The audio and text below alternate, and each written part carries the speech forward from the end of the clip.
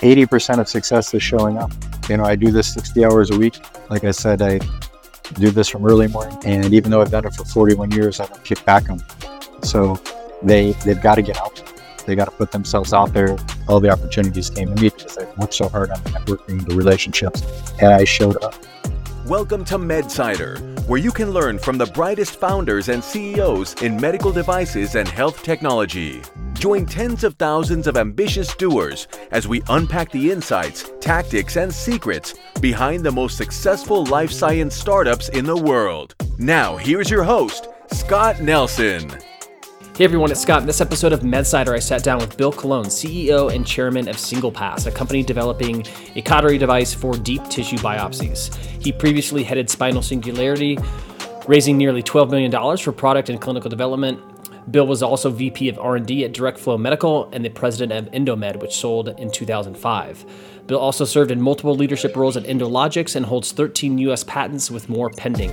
He earned his bachelor's degree in chemical engineering from Arizona State University, where he later served as an associate faculty member and sits on the advisory committee for chemicals and materials engineering. Here are a few of the key things that we discussed in this conversation. First, your network is an extension of your company. You can leverage it at every stage, from idea to development to launch and even to exit. Second, the venture studio approach has proven to be lucrative for Bill's multiple startups. Maximizing the use of limited funds, effective outsourcing, and planning for an early strategic exit can be more profitable than the traditional venture model. Third, grounded in realism and continuous feedback, Bill has a systematic approach for being a serial entrepreneur, keeping risk at a minimum while utilizing capital extremely efficiently and strategically keeping the end goal in mind. Before we jump into this episode, I wanted to let you know that the latest edition of MedSider Mentors is now live. Volume 4 summarizes the key learnings from the most popular MedSider interviews over the last several months with folks like Rob Ball, CEO of Shoulder Innovations, Kate Rumroll, CEO of Ablative Solutions, Dr. Christian Ramdo, CEO of Tempa Health, and other leaders of some of the hottest startups in the space. Look, it's tough to listen or read every MedSider interview that comes out, even the best ones. But there are so many valuable lessons you can glean from the founders and CEOs that join our program. So that's why we decided to create MedSider Mentors. It's the easiest way for you to learn from the world's best medical device and health technology entrepreneurs in one central place. If you're interested in learning more, head over to medsiderradio.com/mentors. Premium members get free access to all past and future volumes. And if you're not a premium member yet, you should definitely consider signing up. In addition to every volume of MedSider Mentors, you'll get full access to the entire library of interviews dating back to 2010. You'll also be able to see all of our playbooks, which are hand-picked collections of the most insightful interviews with the brightest founders and CEOs. Whether you're looking to master capital fundraising, navigate early-stage development, tackle regulatory challenges, understand reimbursement, or position your venture for a meaningful exit, MedSider playbooks have you covered. And last, considering that fundraising can be one of the most daunting tasks for any startup, we created a meticulous database of investors right at your fingertips. Explore a wealth of VC funds, private equity firms, angel groups, and more, all eager to invest in medical device and health technology startups. Access to this database is a premium member exclusive, so don't miss out.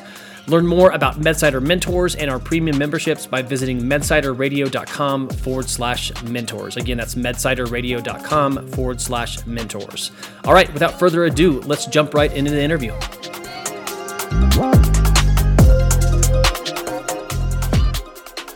All right, Bill, welcome to MedSider Radio. Appreciate you coming on, man. Thanks, Scott. Appreciate you having me. Yeah, ever since Derek Herrera introduced us, I've been looking forward to this, eventually doing an interview with you on the program. So glad that moment's finally here. Should be a fun conversation. So with that said, I recorded kind of a brief bio on yourself, but it was very brief at the outset of this interview. Always like to kind of start there. If you can kind of give us an elevator pitch for your professional journey leading up to, you're spending most of your time with SinglePass these days, probably amongst other projects. But yeah, give us a high level kind of overview of kind of how you got to this stage, I guess, in your professional career. Sure. So this stage started 41 years ago when I got out of school. I have a degree in chemical engineering, but the entire 41 years has been in medical device development. And the majority of it is products for vascular surgeons or interventional radiologists, interventional cardiologists. So always along that way, just doing one project or one company, then leading to the next big project. And through that comes years and years of connections. When you do anything for so long, you create a lot of relationships. If you've done a reasonably good job, some folks like you, and then you get outreach. And so SinglePass actually came about from something that I did 15 years ago. I was in Phoenix, and a hand surgeon somehow got a hold of my name, and he was very famous, very high volume guy. He had a clever idea for this tendon retriever for doing hand surgery. So I just worked with him independently, and we created a product. In a relatively short period of time, we sold it to Stryker. So what comes out of that is every time any of his physician friends have a product idea, he refers them to me. So that's part of the deal flow, and there's others as well. So that's how the deal flow comes to me.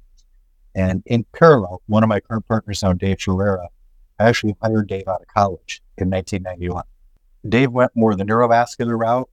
So once we separated, but basically has the exact same background as I do, developing products for neurovascular procedures, but gets the same thing. A little over 3 years ago, November 2019, Dave said, hey, you get deal flow for peripheral vascular, I get deal flow for neurovascular. Why don't we do something together? Why don't we, take this deal flow and form companies?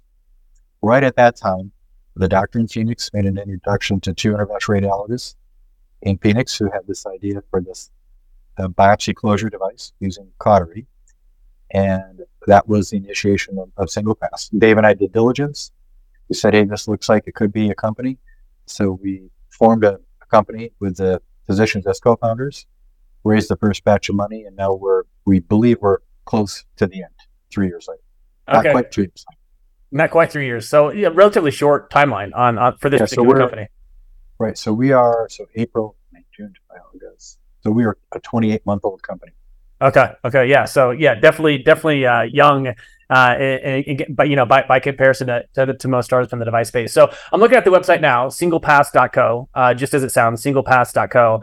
If you're listening to this and don't get a chance to read the full summary article on MedSider, but let's pretend that I'm an eighth grader, like maybe freshman or something in high school. Help me understand what's the major challenge here that you're trying to solve for with the SinglePass device. Sure, pretty straightforward. When you have a solid organ biopsy, mostly they suspect you potentially have a malignant tumor or some type of disease. So mostly talking kidney, liver, lung, breast, prostate. In order for a doctor to get a tissue sample to do pathology, they have to poke you with a large hollow needle under ultrasound guidance or CT guidance until they reach the target area. Then they reach through that needle and grab a chunk of your tissue and rip it out. And then they pull the needle out and apply pressure and send you to a recovery room or a waiting room, or even sometimes they even admit you to a hospital to check and make sure you haven't been bleeding internally before they send you home. So what's happened over the years, the needles are small, they're relatively sharp, but there's really no way to guarantee that the patient is not bleeding internally. So there's a certain percentage of patients, impossible to predict who's going to have a problem, but they can be minor complications as you just need more pressure or to stay in the hospital for a while, all the way to major complications where you require open surgery because you hemorrhage.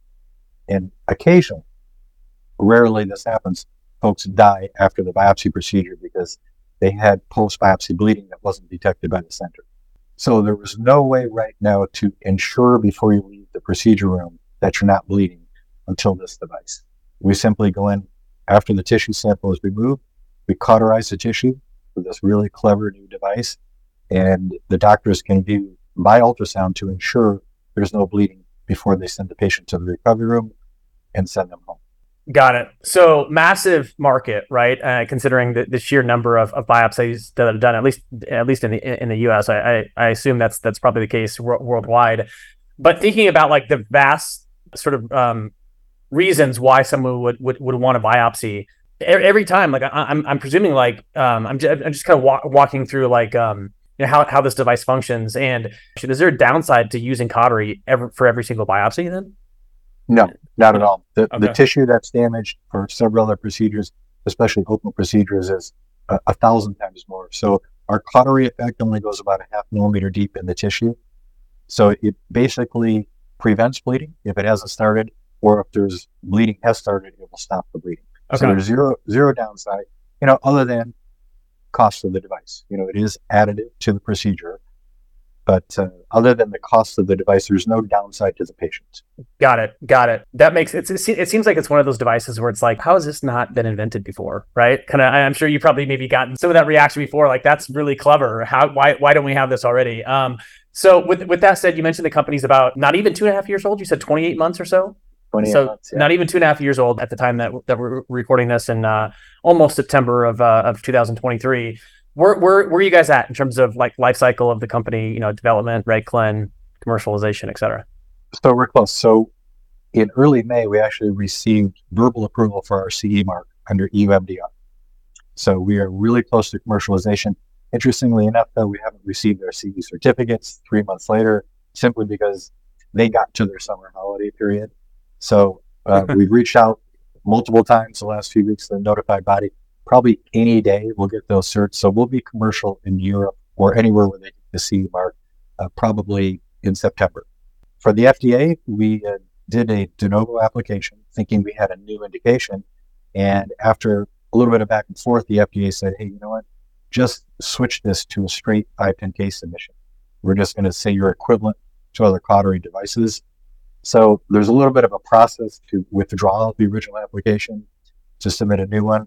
We're nearly complete with that, so we will be submitting our 510K within the next 2 weeks. So we expect to be commercial in the U.S. in January. So probably September, October outside U.S., January in the U.S. will be full-on commercial. Okay, that's a super helpful overview. And I definitely want to ask you about the EU MDR thing, because that's unique. I mean, a lot of startups these days are not, sort of like forgetting about Europe, right, and just going straight through the kind of the FDA pathway in whatever form that looks like, right, 510K, de novo, et cetera. So definitely want to circle back around to that. So that's super helpful. And again, for everyone listening, highly encourage you to check out the full summary write-up for this interview on MedCider. But if you don't get that chance, SinglePass.co is the website. You can go to learn a little bit more about the clever device, as Bill accurately described it, I think. SinglePass.co is the website.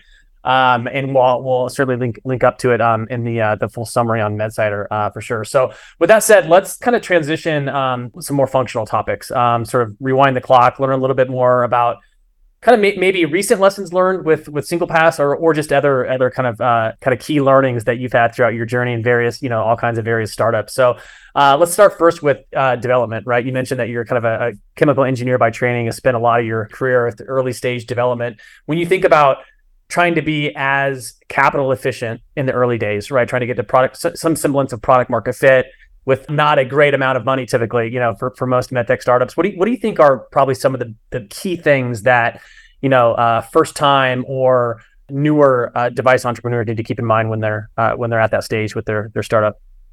I think things have changed, especially with COVID, but what we decided to do now, we have what we call a venture studio, the group that I work with. We co-founded 3 companies in 2021, and we did them all the same. So we always have a single employee, which is a CDO. Everything else is contracted out. We have some CMO partners that we work closely with. So we do not rent buildings. We do not hire full-time employee staffs. So we'll use consulting advisors, sometimes through option agreements, sometimes through reduced fees, but then organizations that already exist. The fact that we didn't have to rent a building, build a clean room, hire full-time employees, that probably took a year off the timeline and saved millions of dollars. So we think this new business model, I think others have done it in the past, but now we apply that to every one of our startups. So to get to a point where it took us 25 months from starting the company, receiving the first dollars, to getting our notified bodies giving us verbal approval of the CE mark under EU MDR. And that's super fast. And we've only done 2 funding rounds. And we're hopefully, if things go well, we can make it to the finish line without needing another one. So it is this new model. So to be capital efficient, we don't care about building big organizations and, having lots of folks working for you. All of us that are involved are working managers. We do a lot of design, development, outreach. And the group that I work with, it's because we all are experienced kind of the same way, all entrepreneurial mindset. We don't really care about managing large teams. We contribute to the workload.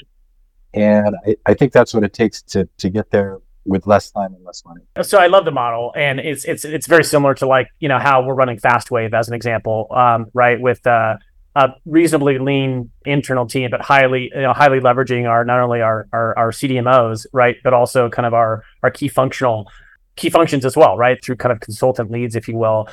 But someone might say, well, look, my device, it's more complicated, it's more sophisticated, or it's a different market. I need to build out these big teams. Do you think almost nearly every single device startup should probably look like this in the early days?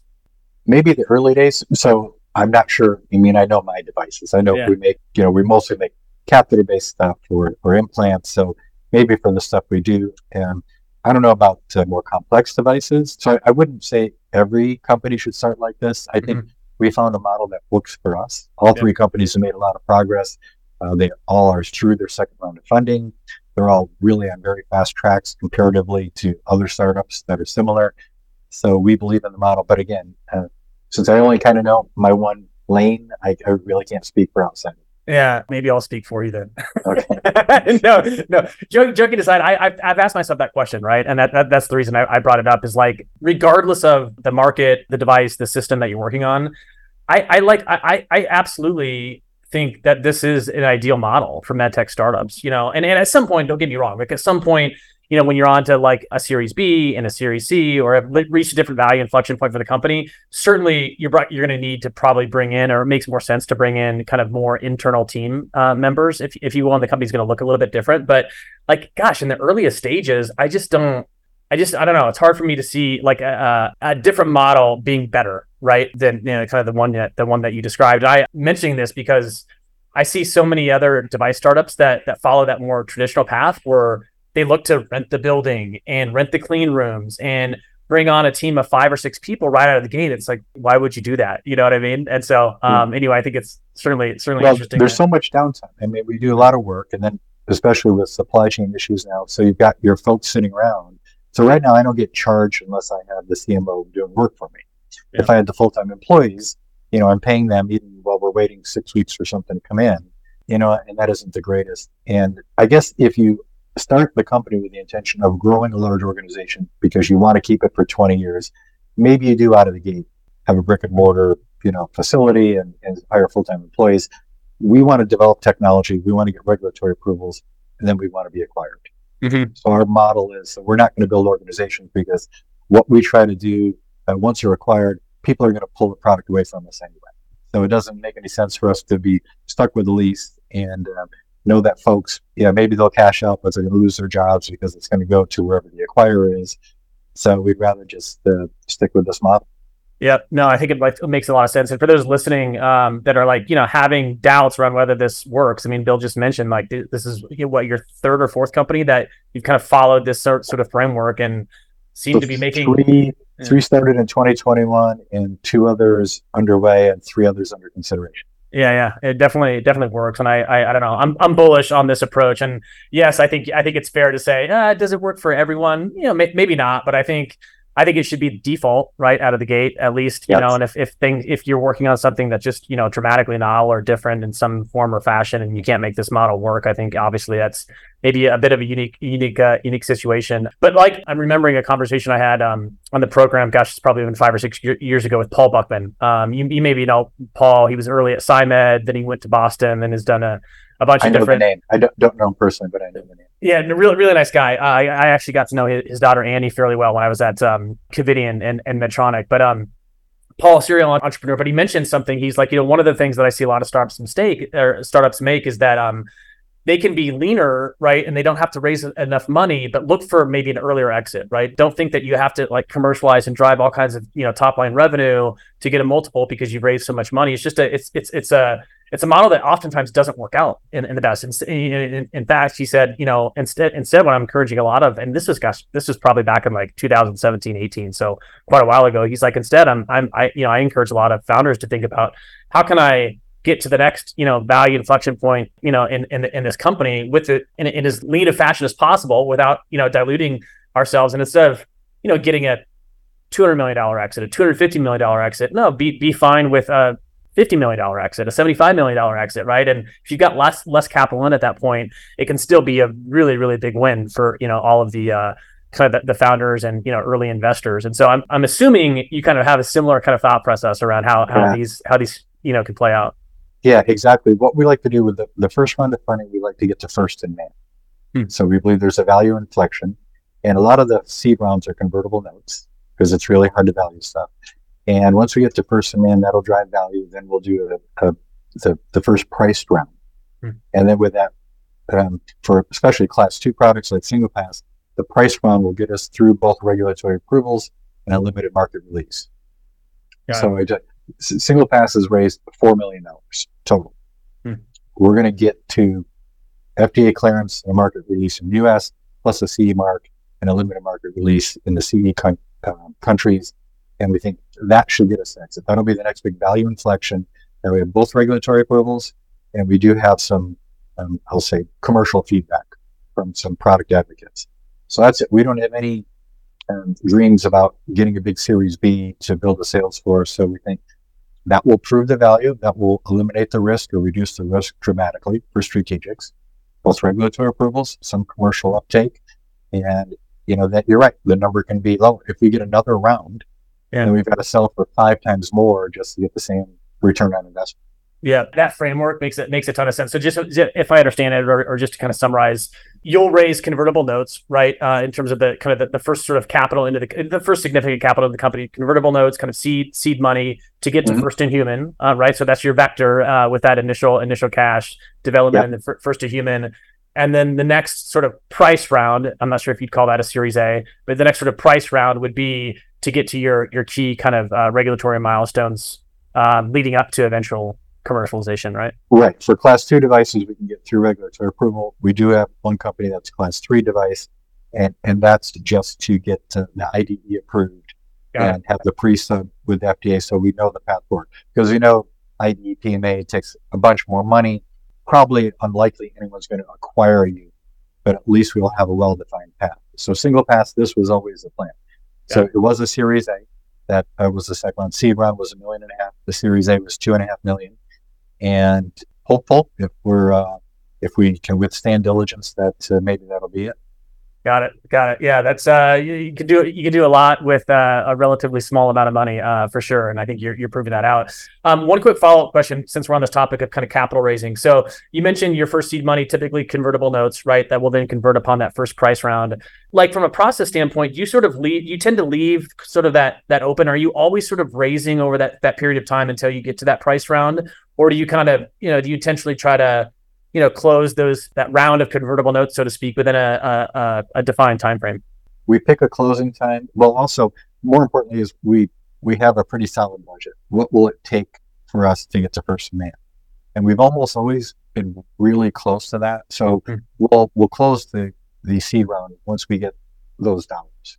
Got it. So okay. It may take, I think we did rolling closes. Once we started collecting money, it took us 90 days to collect the seed round. So it was like April through July of 2021 was the seed round for SinglePass. Got it. So that was raising the first $1.5 million. And then we sat tight until we started getting some clinical feedback, and then we went for the Series A. Got it. So the seed round, because the convertible notes are really beneficial to investors. I mean, our seed round people more than tripled their value in the conversion. Okay, from the seed stage to the price Series A. Okay, got it. Yeah, that's nice. I mean, nice 3x on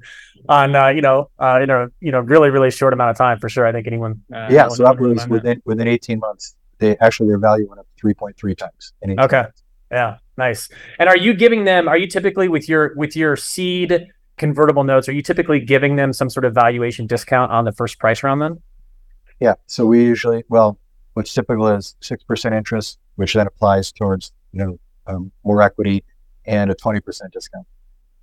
Okay, got it. That's really all. I know it's kind of in the weeds and a little bit tactical, but I think it's helpful, right, for people that are considering. That's oftentimes that I think is unless you have maybe a vast network like you do, like oftentimes the hardest money to raise is that seed money, right? Just to get something out of the starting blocks. Yeah, it's the highest risk. I mean, we didn't have any proofs yet. We did have one issued patent already from the clinicians, another patent pending. They had a working prototype, but we knew it needed some design change. So it's super risky money. So it's you've got to make it appealing to investors, even though we have a large network. you still need to make it appealing. I mean, these folks are smart with how they spread their money around. So they're willing to take risks very early if they think the returns can be pretty big. Hey there, it's Scott, and thanks for listening in so far. The rest of this conversation is only available via our private podcast for MedSider Premium members. If you're not a premium member yet, you should definitely consider signing up. You'll get full access to the entire library of interviews dating back to 2010. This includes conversations with experts like Renee Ryan, CEO of Cala Health, Nadeem Yared, CEO of CVRX, and so many others. As a premium member, you'll get to join live interviews with these incredible medical device and health technology entrepreneurs. In addition, you'll get a copy of every volume of MedSider Mentors at no additional cost. To learn more, head over to medsiderradio.com/premium. Again, that's medsiderradio.com/premium.